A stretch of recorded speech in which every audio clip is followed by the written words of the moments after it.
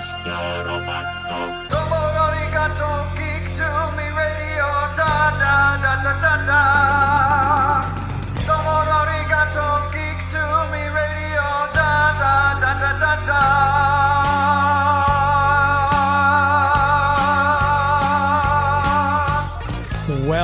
Welcome, geeks and nerds, girls and boys, to a brand new edition of Geek to Me Radio. Today we are joined by creator Dre Ellis talking about his project from Prophecy Comics, Heavy as the Hand. We'll tell you about how you can support him in this endeavor. Later on in the show, we'll be talking with actor Max Casella from Doogie Howser, Boardwalk Empire, and The Sopranos about his new film, That Cold Dead Look in Your Eyes. All that and more, stand by. We're talking TV, comics and movies, and video games. And if you don't know Star Trek from Star Wars, we'll try to explain. There are 12 doctors for Hogwarts houses, one ring rules them all. To be the greatest Pokemon master, you must catch them all. You must catch them all. Try to catch them all. Gotta catch them all. Gotta catch them all. And if you're driving around the greater St. Louis area tonight, hearing us on the Big 550 KTRS, celebrating 25 years of broadcasting here in St. Louis, thank you for tuning in. If you're watching us on YouTube or Twitch or Twitter or wherever you're watching this on the stream, hello to you. And, of course, if you're hearing us after the fact in the podcast form on Google Podcast, Apple Podcasts, Stitcher, Streamer, wherever you're getting your podcast from, thank you very much for subscribing there. And, again, if you are on the YouTube channel, if you would hit that subscribe button. We're trying to get to 1,000 subscribers to our YouTube channel by the end of the year. We appreciate that very much. My first guest has been on the show with us just about a month ago, I guess, because we were talking about a project. And I love social media because you get to find people who you normally might not find. It's just the magic of putting your work out there and having people notice. And I noticed because he's local. He's right here in the greater St. Louis area. We were talking with Dre Ellis about his project from Prophecy Comics, and we're glad to have him back on the show. Dre, how are you? I'm doing great. How about yourself? Doing well. Thanks for coming back on. Heavy is the Hand, the comic book that we talked about last time. We talked about if you weren't listening last time, we were talking about the idea for the comic and the origin of the comic. So for people who might have missed the last time you were on, Dre, give people a little bit of the backstory about the story for Heavy is the Hand. Well, Heavy is the Hand. It's a supernatural cosmic horror action thriller. And it's about a black woman who denies a deal with a powerful, influential group, and her family's killed. She's left for dead. Somebody finds her, heals her, and she finds this family heirloom, which is a cosmic sledgehammer, and that was passed down like through her bloodline from her great-great-great-grandmother. And that was a shaman warrior priestess of her tribe. And she's going to use that weapon to get vengeance that she desires so greatly. And I love the fact, like you mentioned, it like hits 5 or 6 different genres because you've got the cosmic elements, you've got the historical background of it, and it kind of hits with that family sense of things. So it, like you said, it hits on like 4 or 5 different levels, which I think is one of the things that intrigued me about the project so much in the beginning. Yeah. When I first started writing it, like I told you last time, it was going to be a film at first. And, like, I was just writing it and it was just coming to me. And, like, I don't follow, like you know, how Hollywood would be like, oh, you're supposed to write a script like this. I pretty much create my characters and, like, I just listen to them like they already been through this. And I'm a therapist, you know.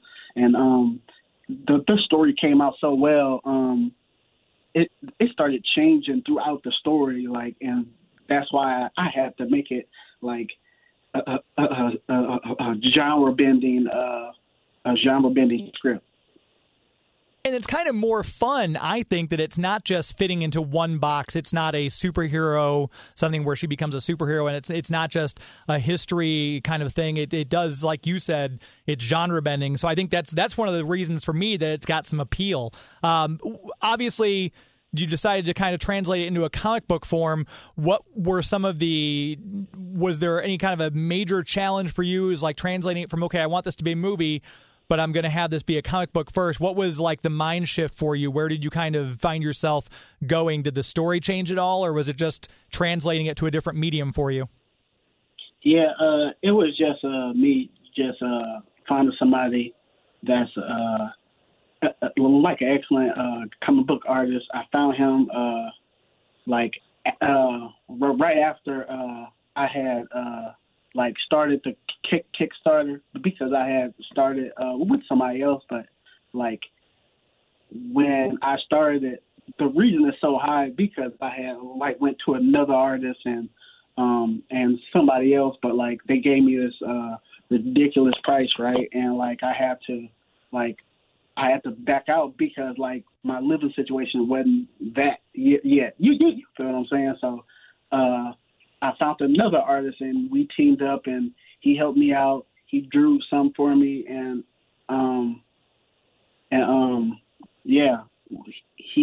he's the one that's translating that for me so it can become what it was. I don't know if they answered it, but when I found him, he's from Africa and stuff, so like it's like a wonderful experience just to speak to him and everything. And for those of you who are watching on the live stream right now, Joey V has a picture of the Heavy as the Hand, the cover. You can kind of see the sledgehammer into the wall with the blood coming down. It's a very stoic image, and I think it's also kind of captures the essence of what you were talking about. So as a creator in a creative space, what were some of your influences that kind of led you? Like, was it a movie, a director, an actor, or in the case, for instance, becoming a comic book, was there a comic book artist or writer who kind of influenced you in the vein you've kind of taken this? Well, the script, really, I wanted to write the script. Main thing that was in my mind before I had the story, I was like, if I'll make this into a movie, and somebody that's going to play her, the main person that inspired me was Lashana Lynch that plays on the new James Bond movie. Yeah. And pretty much it's like the character, like how she looks is inspired by her. Like how she looks, though. Like as in her posture and like short haircut and stuff. So like if I ever did make it into a movie, I would choose her. You know. Yeah, she's got between playing the new 007 and also a kind of a hardcore fighter pilot in Captain Marvel too. I think knowing that that's who you had in mind and then kind of picturing your story, everything that makes a lot of sense. I think that'd be a great casting choice. Yeah. When it happened, I was like, oh yeah, and like next thing I know. Like I told you before, the main character that you see on the Kickstarter, I named her after my great grandmother, my real great grandmother, and just trying to keep a legacy going in a way that like nobody else like I feel like do. So like yeah, and that just inspired me to just push forward with the story and just do something new. Because also how Hollywood talk about diversity and stuff at first, and like I really want to see stories around like black women, black men centered around us. I don't want us to be like the side quest. You get what I'm saying? Yeah.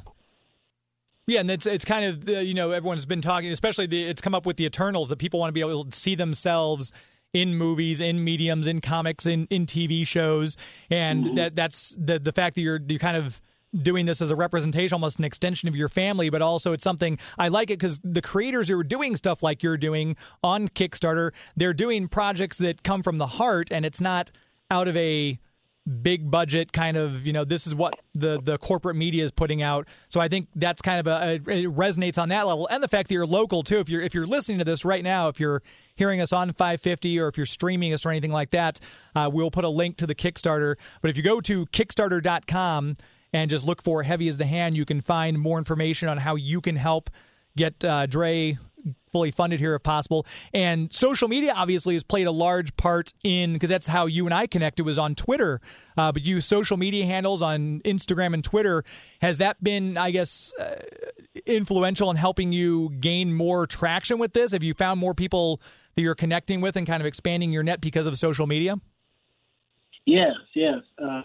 And it's been excellent experience. Like when I started Prophecy Comics, it's like a real new company for me, because like I do filmmaking and I make music too, but I just wanted to just do something new and do something out of the norm that everybody would see it and be like, oh, why he doing that? He does this. It was just a huge step, and everybody supports, and I just appreciate all the support from everybody that like really showing me love and really want to see it. Like I only had I got the story and that, and I'm like I said, saving money, trying to get more art made, and like people are really pushing hard for me, and like that pumps me up, and like it really like motivates me, because people want to see it like so bad. And I just appreciate that. Yeah, to kind of know, because you always hear, you turn on the TV and there's all sorts of bad stuff in the news and everything like that. But this is it kind of makes you feel a little bit good. This is the good side of social media, where you're a stranger to all these people, but there's people willing to back you in your dream and support you, and kind of they believe in what it is that you are creating. And it's interesting too, because you talked about doing film and music and everything like that. Is comic book I know it's an extension of being a screenplay and everything, that you're wanting to make this into a movie. But is this the comic book aspect kind of stretching new artistic muscles for you, or did it feel very natural to put this in comic form? I feel like kind of both, because now I can take it to a level where if I don't have $20 million to make the movie I want, I'll just put that in comic book form first, and then sell it out there for like $5 or something, so people can really see my vision of like, oh, this how I really want my movie seen, but it'll be in book form. So like I felt like it's helpful to me, because it also helps me put it out there so the audience can see it like firsthand, like in their hands. Instead of me like just having it written down and like, oh, I can't wait for you guys to read this, when they can read it and see it, Yeah, and the comic book can almost be looked at kind of like a proof of concept for this, because I know obviously we're living in an age now where stuff like The Boys and Jupiter's Legacy and things like that went from being a comic book or a graphic novel to being now a streaming service series or a movie and everything like that. So this actually might be the better way to go to help get it into screenplay and production too. Yeah. So with everything that's going on, what you mentioned, music and movie making, has that taken a back seat while you're focused on the Kickstarter and the comic book, or are you still doing the other avenues as well? Well, I'm still writing scripts always, like no matter what. Still, like I make beats and stuff. I still make beats, because I'm gonna make the score for my films too. So like I gotta keep sharpening my iron, making sure it's ready for when it's time for me to. Oh, when I'm done with the movie, now it's time to start on the score, or And so when you're looking at, you mentioned Lashana Lynch, when you're looking at movies, when you go see movies or TVs, are there any things that you see, because obviously you're still kind of working on this, are there things that you're seeing as like, oh, you know what, I'm going to incorporate something of this, or I'm going to make a new character kind of based on this? Is your story still evolving for Heavy as the Hand, or is the story pretty much laid out and it's kind of set in stone at this point? Oh, this story right here is set in stone, but it's gonna it's gonna have 2 sequels already. Like it's already in my mind, and I already got it written down. The little treatments and everything for it. So Yeah, this first story it's set in stone because it's like I said. Once people read it and read the comic book, when I do finish it and come out, they'll get an idea like, okay. And when they start asking questions like, okay, well, what's this? Oh, well, all that's going to be explained in this and this and this. And I'm going to have a prequel book for it too because of the hammer goes through the bloodline of the family. So yeah. And this is just one story of my comic book universe. So with the prequel comic book, we're kind of giving the history of the hammer. Let's say this, you totally get everything laid out, and you are given let's say greenlit for a trilogy of films. Would the prequel comic be kind of like intermittent flashbacks that are kind of interspersed through the trilogy, or was that something that would just be something for the comic book realm itself? Well, yeah, like some of it would be like in the second one and in the third one, but it's mainly its own entity itself, the prequel, because like I said, the hammer goes through different people throughout the family bloodline of her family. So like, yeah, she can also see some stuff what happened, but like in this story, she's so focused on revenge, like it doesn't tap in that far with her because like she's still like holding on to revenge. You get what I'm saying? Yeah. And you mentioned you're writing these other scripts. What was it about this one that decided, hey, this is the one I'm going to do a Kickstarter for, make a comic book for? Was this your favorite of the ideas, or was this the most recent one you'd worked on and kind of felt the most natural to turn into a comic book? Kind of where did the idea for turning it into the comic book and thus the Kickstarter come from? Well, yeah, I used to like I would look at Marvel and DC. And like I feel like I want to make a comic book company, and and just start making comics from the scripts that has high concepts. So like this one, I would say it's a high concept. I wrote it to try to film it myself, but as I said, got deeper into it. It got better and better. So as turned. It would probably cost a lot to make in a way because of like sometimes CGI and like certain things. And so I looked at it a lot like when I finished the script, I was just like, all right, how am I going to get this made? And some just hit me like, I don't know if it's divine intervention or it was just something that just hit me. And, like I was just thinking about like DC Comics and like Milestone and like how they like, and I was like, well, why can't I be Milestone without DC? But different. Like everybody in my story aren't like superheroes, like for real. They're all like villains in a way because they all have their own perspectives, and we all think something is good until somebody else looks at it from their perspective. You get what I'm saying? Yeah, absolutely.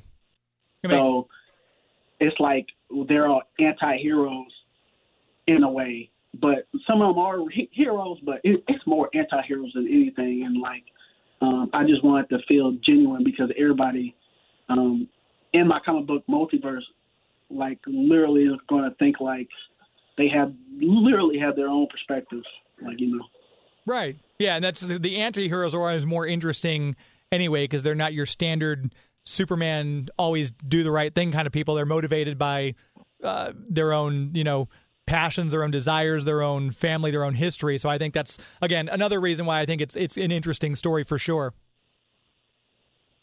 Oh, thank you. Yeah. It took time to push that one out. I got other ones. But this one I had to because it was just speaking to me, and I can't be the only one enjoying it. I need other people to enjoy this as much as I do.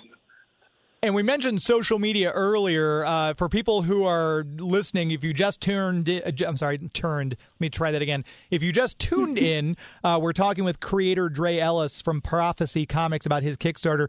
If people want to find out more about you, about Prophecy Comics, tell people social media handles where they can get in touch with you and find out more about your projects and your art. They can follow me on Twitter if they have a Twitter.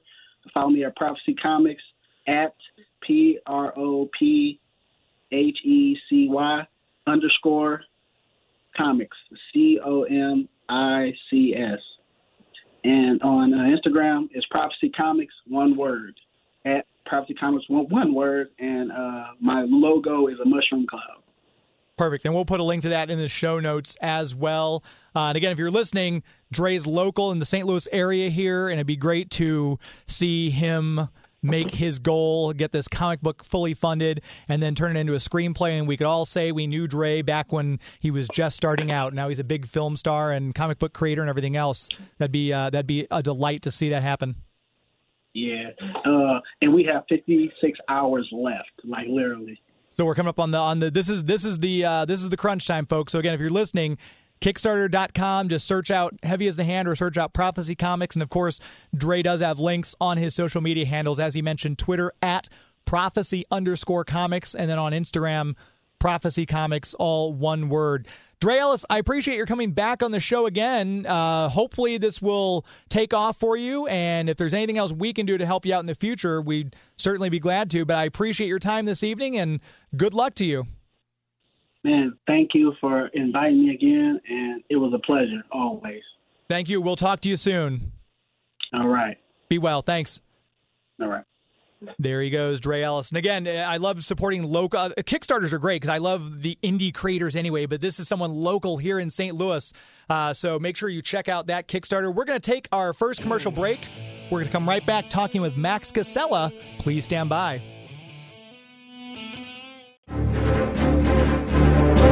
Hi, this is Dean Devlin, director of Bad Samaritan, and you are listening to Geek to Me Radio. Welcome back to Geek to Me Radio, live on the Big 550 KTRS every Sunday night. Hope you're enjoying your evening out there in the greater St. Louis area. Right now, we're going to go to the phones. We have actor Max Casella. He's got a litany of projects, which I'm sure you've seen him in at least a dozen or so TV shows or movies that you may recognize him from. He's got a brand new film out called That Cold, Dead Look in Your Eyes. Max, thanks very much for being on air tonight. Hey, James, thanks for having me. Appreciate it. Of course.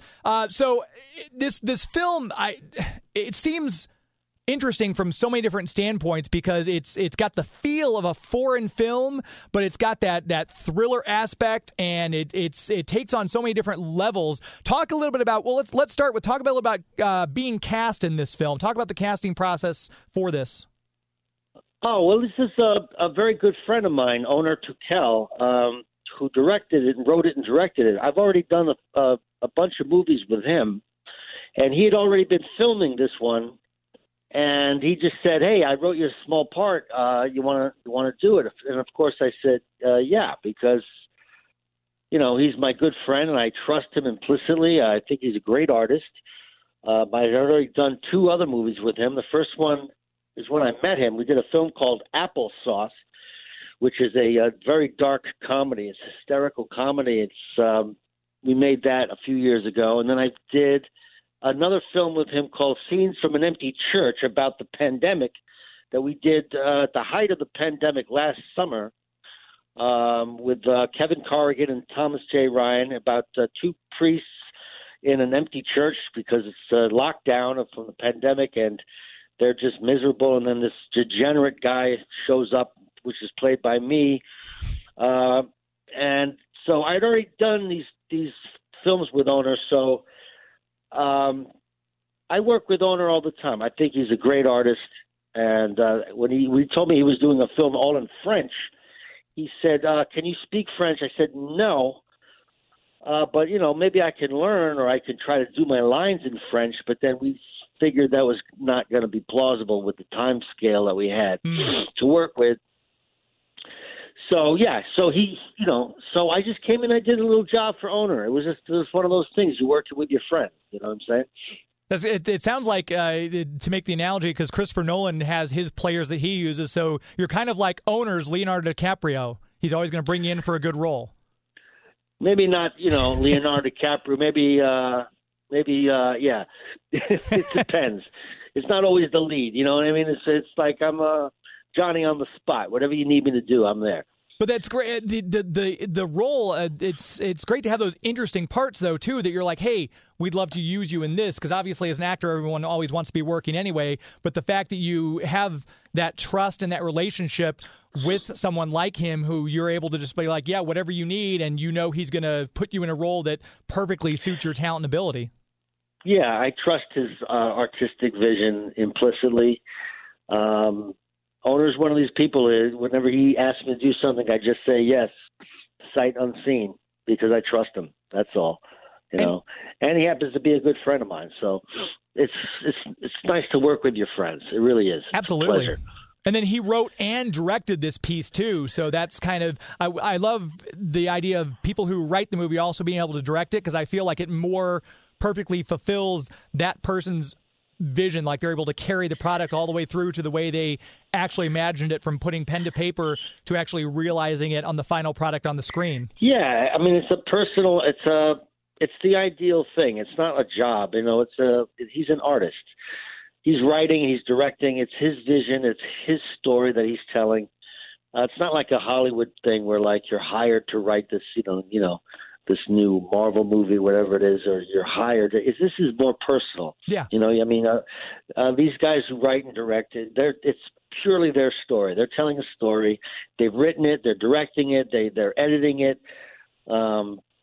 It's much more of a personal artistic endeavor than, say, just a job. You know what I mean? In Hollywood.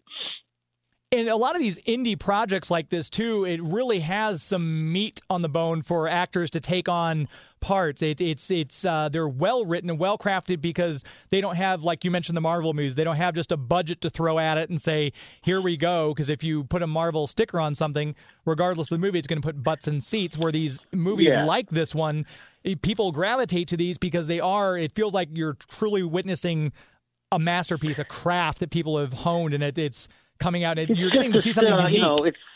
It's a guy's unique storytelling abilities, and I just recommend highly everybody. All his movies are available on Instagram. What am I saying? On Amazon Prime.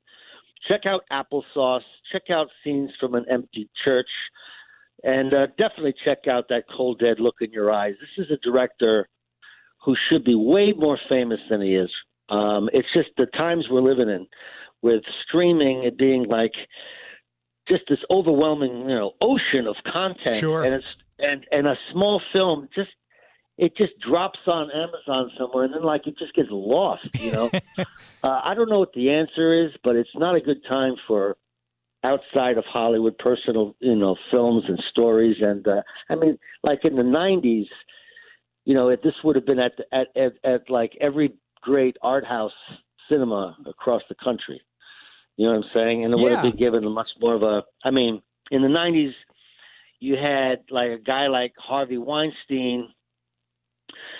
Despite all of his horrible, rapes, he gave us Quentin Tarantino. He gave us Steven Soderbergh. He gave us. A litany of great directors who are today big A-list star directors. You know what I mean? But they were given a platform for their, David O. Russell. You know what I'm saying? It's just really hard now for independent cinema to get the attention it deserves. Yeah. The only exception I would say right now would be a guy like Sean Baker. He's really broken through as a great filmmaker. He was an independent filmmaker.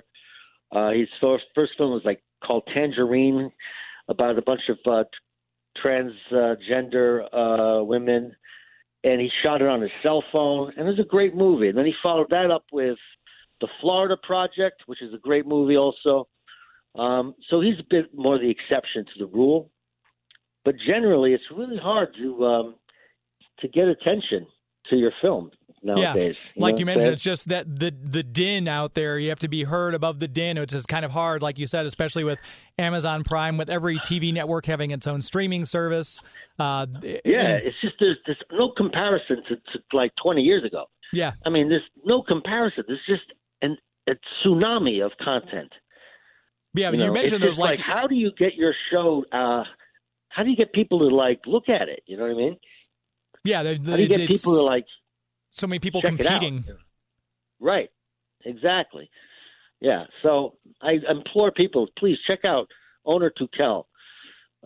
He's a great filmmaker.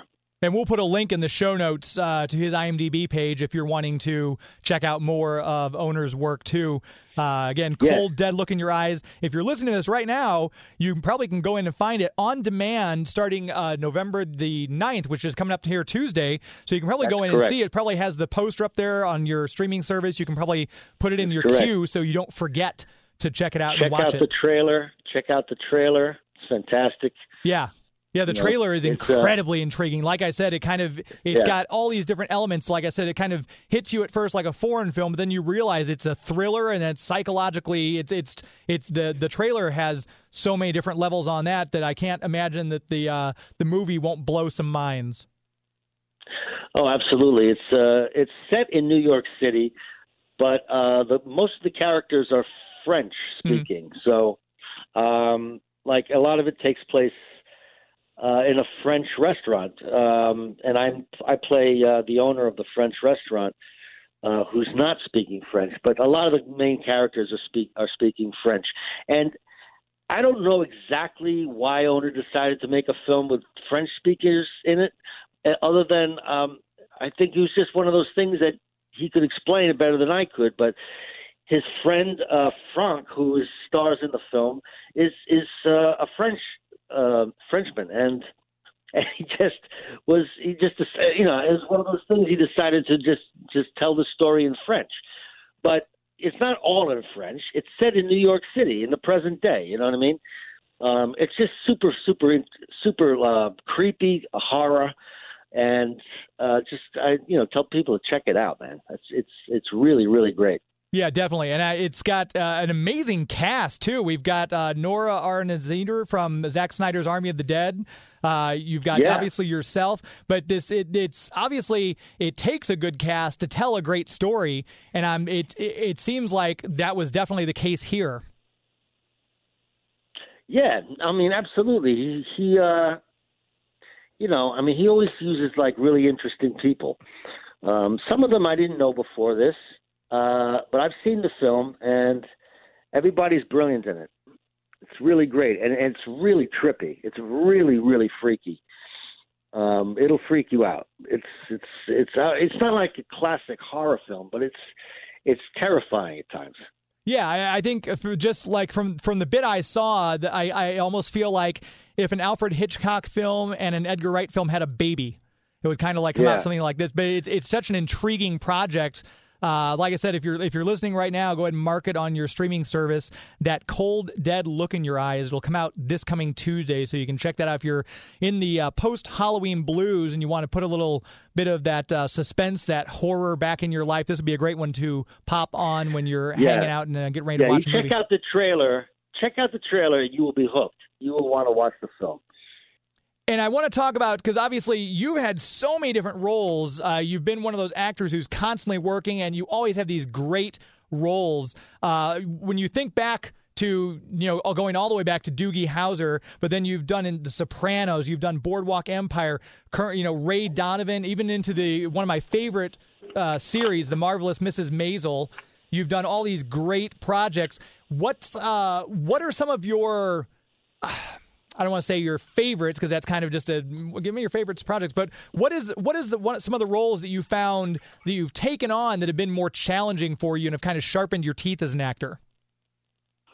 Let's see now. That really challenged me as an actor. She probably something I've done on the stage was the most challenging. Certainly doing Samuel Beckett It was extraordinarily challenging. I did a production of Samuel Beckett's Endgame with John Turturro and Elaine Stritch at BAM, Brooklyn Academy of Music.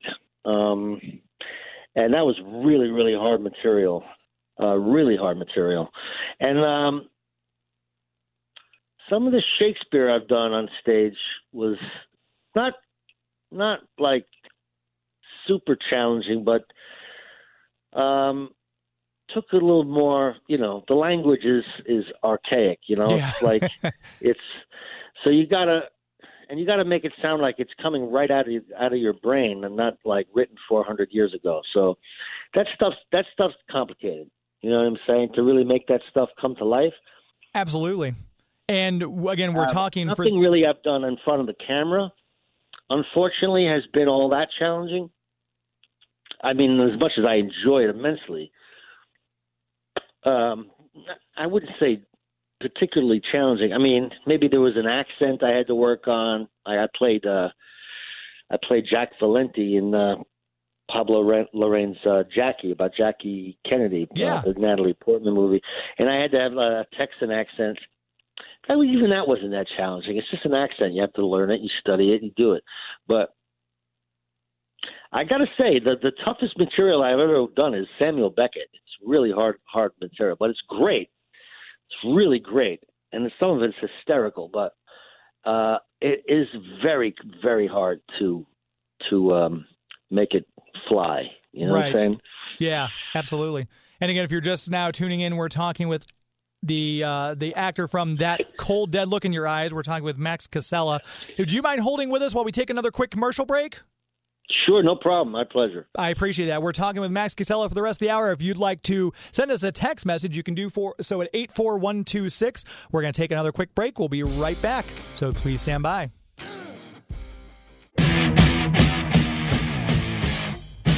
Hey guys, this is Raoul Coley and I play Dr. Ravi Chakrabarti on the CW's iZombie, and you're listening to Geek to Me Radio.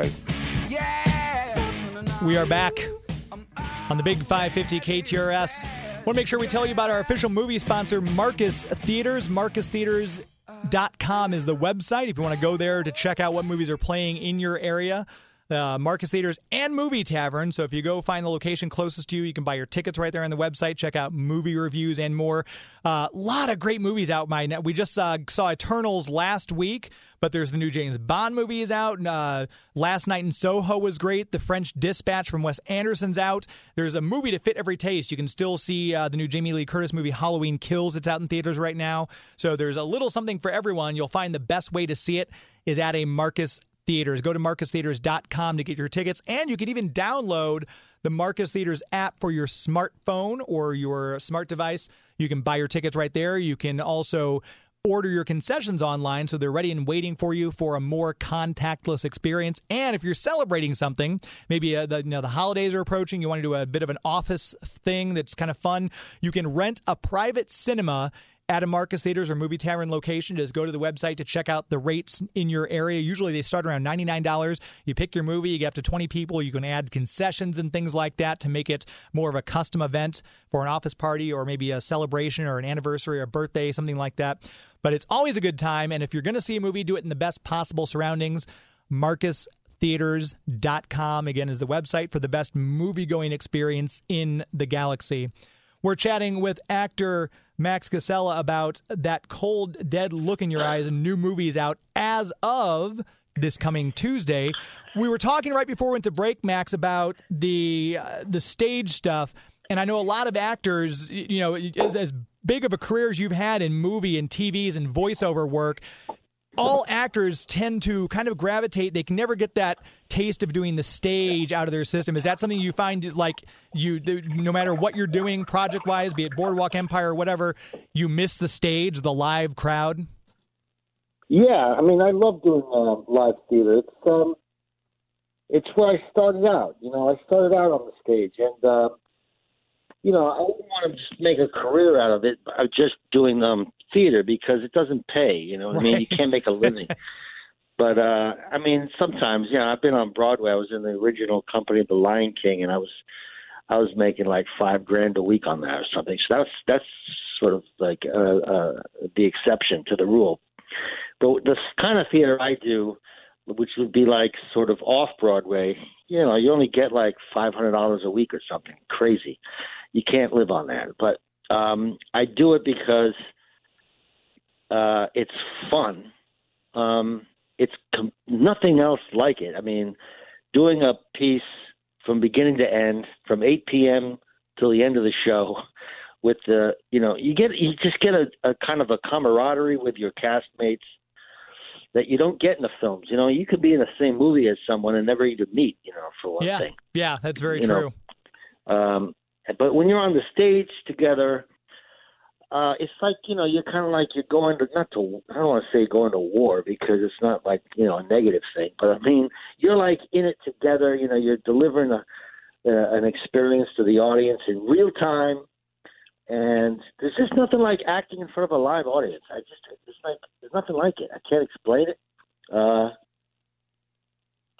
I just love it. I would always want to do a play. I'd like to do a play maybe every year, every other year. But, I'd like to primarily do films and TV, which I also love. I love my job. Yeah. I love working with cameras and crews and stuff like that. And I love being on the stage too. It's like I wouldn't want to, not do a play every once in a while. I will say that.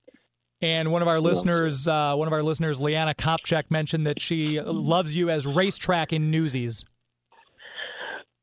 Yeah, Newsies. That was the first movie I ever did. That was like 1991. I was on Doogie Howser at the same time, so I was sort of jumping back and forth. In the daytime, I was doing Doogie, and then at night I would go shoot some scenes for Newsies. That was the first movie I ever did. When you were working on something like Doogie Howser, was there ever a fear? Because I know this happens with a lot of actors, especially in TV shows, where they'll end up getting typecast. You didn't seem to have that problem because you've done a variety of different roles across a variety of different genres and projects. Was there ever, when you were doing it back then, do you remember having any fear of being typecast? Yeah, I had the fear of it, and I might have been typecast. I was playing a teenager, so I wasn't quite fully grown up. Mm-hmm. But I was actually 21 when I started doing Doogie Howser, so I wasn't even a child, right? But I looked like one for all intents and purposes. I was a child actor, although I was not right. at all. And then I had to sort of reinvent myself as an adult actor. And there was a period of time there where it was really rough, and I couldn't get any work because people just would, they would think of me as Vinny Del Pino off of Doogie Howser. And then I started growing up, and then I was like, you changed the product. You know what I mean? Yeah. You're not like that kid off of Doogie Howser. Now you're a grown man, and you almost had to start over. That's why a lot of kid actors don't really have careers as adults. I mean, there's obvious exceptions like Jodie Foster, but generally they don't. A kid actor stays a kid actor, then they grow up and do something else. Yeah. Do you, as an actor, obviously part of the business is rejection and getting turned down for parts, and there's that heartbreak in it too. What is the best way that you found in your career? How do you deal with rejection? What's the best way? Like if there are actors out there right now who might be listening, struggling with, I'm not sure if this is the right job for me. It's something I don't know if I can do it. How do you personally deal with it? And what's kind of the best advice you may have gotten about dealing with rejection throughout your career? I always say that rejection and failure are the norms, and you're just constantly trying to move the needle a little bit towards success, but it always defaults back towards rejection and failure. And you just got to accept that. It's not personal. Rejection is the norm. It's where it all begins. It all begins and ends with rejection and failure. You just got to have such a strong belief in yourself. I it's tough. Sometimes it's tough, and you feel like it gets under your skin. You go like, God, I can't get anybody to like believe in my talent. Seems like, but I mean, I've been doing this for 40 years. I got like 1 million credits. I've been acting. I've been in a ton of stuff. But its rejection is like right next to me at all times. You know what I'm saying? Yeah. It's right next to me. Rejection and failure is a part of being an artist. You don't do your art because you're gonna become rich, or you do your art because you're an artist and you're compelled to express yourself in a certain way. So that's my thing. If you don't love it, you'll quickly get out of it, because it's not going to give you a hell of a lot outside of your love of the work itself. Most actors will just act for free because they love it. I also say, I think there's a joke. It's like I act they pay me to wait around. I act for free. That's good. I like that. I've not heard it put like that before, but yeah, it's always hurry up and wait. But yeah, if you enjoy it, like you said, and plus you get to work with people who you know and respect, like Owner Turkel in That Cold Dead Look in Your Eyes, which makes it, I'm sure, seem less like work. Exactly. I mean, actors, like any other kind of artist, we all just live to perform and to be. It's an art form. It's just an art form. And if you're an artist, you're just compelled to perform or to do your art, whether it's writing or painting or whatever. Be damned the rejection, and you don't. Who cares? Yeah, it's hard. You want a job and you didn't get it. It's disappointing. Sometimes you don't care. You didn't get a part. Sometimes, I really wanted that. That's just a part of it. It's not like any other job. You got to really be kind of nuts. You got to be a little bit nuts. You got to be just. You got to just love to act. That's all there is to it. Because it's. It's not like another job where you go to college, you get a degree, you get okay, you're going to be a lawyer now, or you're going to be a doctor now. You did the prescribed education, you went to medical school. Now you're a doctor. You know what I mean? And now you have a practice, and there's nothing like that. You know what I'm saying? Like there's nothing like that. As an actor, you're constantly having to prove that you know how to do it. Yeah, it's bananas. You know what I'm saying? Like I've been doing this 40 years, and I'm constantly going, no, I can do this. You know what I'm saying? Like, no, I don't know. You prove it to me. I don't know if I want you to play this part. Let me see you tap dance. You know what I'm saying? It's like it never ends. Yeah, can you speak French? Something like that. Yeah, whatever it is, you're constantly being asked to do something crazy. Like, okay, you got an audition, but you got to speak a little Mandarin. I hope that's okay. Like, what? That's just the way it is. It's crazy. It's nuts. I always think of when I think of actors talking about stuff, I always think of Joey from Friends, who had all those weird things on his resume, like he couldn't really speak French, but he had it on the resume that he can do that. That's the classic thing, yeah. Juggling, you know what I mean? It's like, I can't, horseback riding. I was like, yeah, sure, I can do that. Yeah, sure. Cross-country skiing, absolutely. Whatever you need. Yeah, no problem. And we've just got a few minutes left. I wanted to ask you, too, about voice work, because you've talked about stage, you've talked about TV and movies and everything like that. Voice work with stuff like Courage the Cowardly Dog, which I love that cartoon dearly. And then, obviously, famously, for Daxter in Jak and Daxter in different video games. Is voiceover work something that you've kind of dipped your toe in, but it's not really something you enjoy and love? Or is it one of those things where if the project comes along, you'll definitely be in? Oh, you know what? I had it going really good for a while with the voiceover work. I was making a ton of dough, and then it dried up. I don't know why. I did all these Jak and Daxter games. I did a bunch of Chips Ahoy commercials, and I was doing really great guns with that stuff, and then it just stopped. I don't know why. I don't know why. It just stopped. I don't know. It's easy money. It's fun. I would love to. It'd be like, I would love to do more voiceover work, but I don't know why. It just dried up for some reason. Yeah, it's from what we've had to actual voice actors on the show who that's their full-time profession, and even they say it's a grind. You go always auditioning, and they'll have to have all these projects knocked out and everything like that. Yeah. So it's sure. Like you said, there's you have to be a little bit crazy, I guess, for no matter what aspect of the business you choose. Yeah, I never loved it. You know what I mean? Like, I never really valued it that much. It was just like, but the money could be really, really great. And it's so convenient because you can do it kind of anywhere. Yeah. And I did a bunch of video games. I did, again, like you said, the Jack and Daxter games. God, I just did so much of it. And then I just stopped. I don't know why. But I don't really pursue it. You know what I mean? It's not something that really interests me. I mean, I don't pursue it. It just stopped. When it came my way, and then it went another way. I don't know what to tell you. Yeah. Well, it's not like you're lacking for projects. There's always something going on. It seems like you've got a lot going. And again, want to remind people who are listening that Cold Dead Look in Your Eyes on demand this coming Tuesday, November the 9th. Let people know where they can find you if they want to keep up with you on social media handles, websites, things like that. Yeah, my social media, I'm on Instagram. It's Max, M-A-X, dot Casella, C-A-S-E-L-L-A. And then you can see I posted a trailer to that Cold Dead Look in Your Eyes, as well as all the other jobs I've been doing and all the other shows I got coming out. You can check it all out on my Instagram, max.casella, max.casella.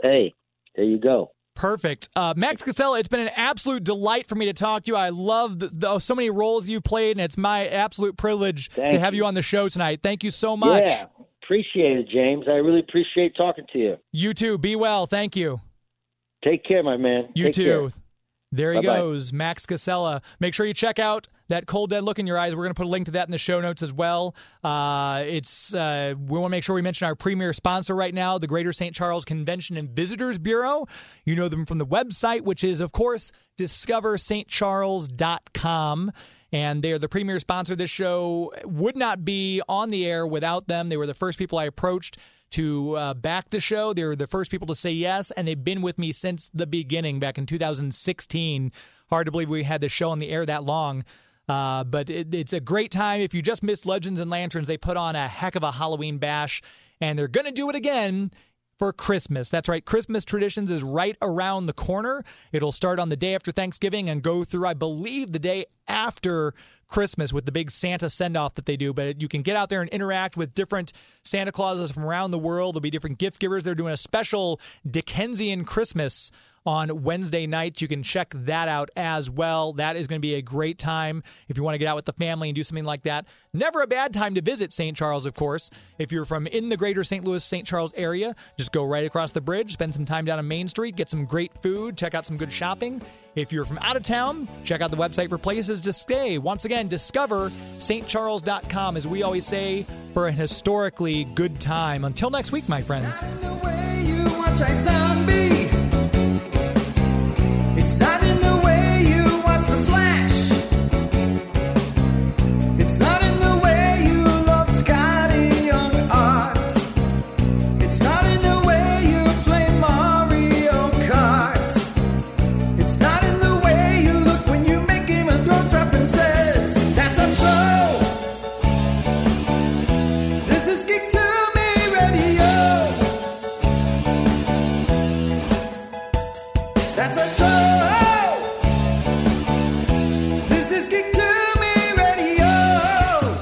Merci beaucoup, New York City. Bonne nuit.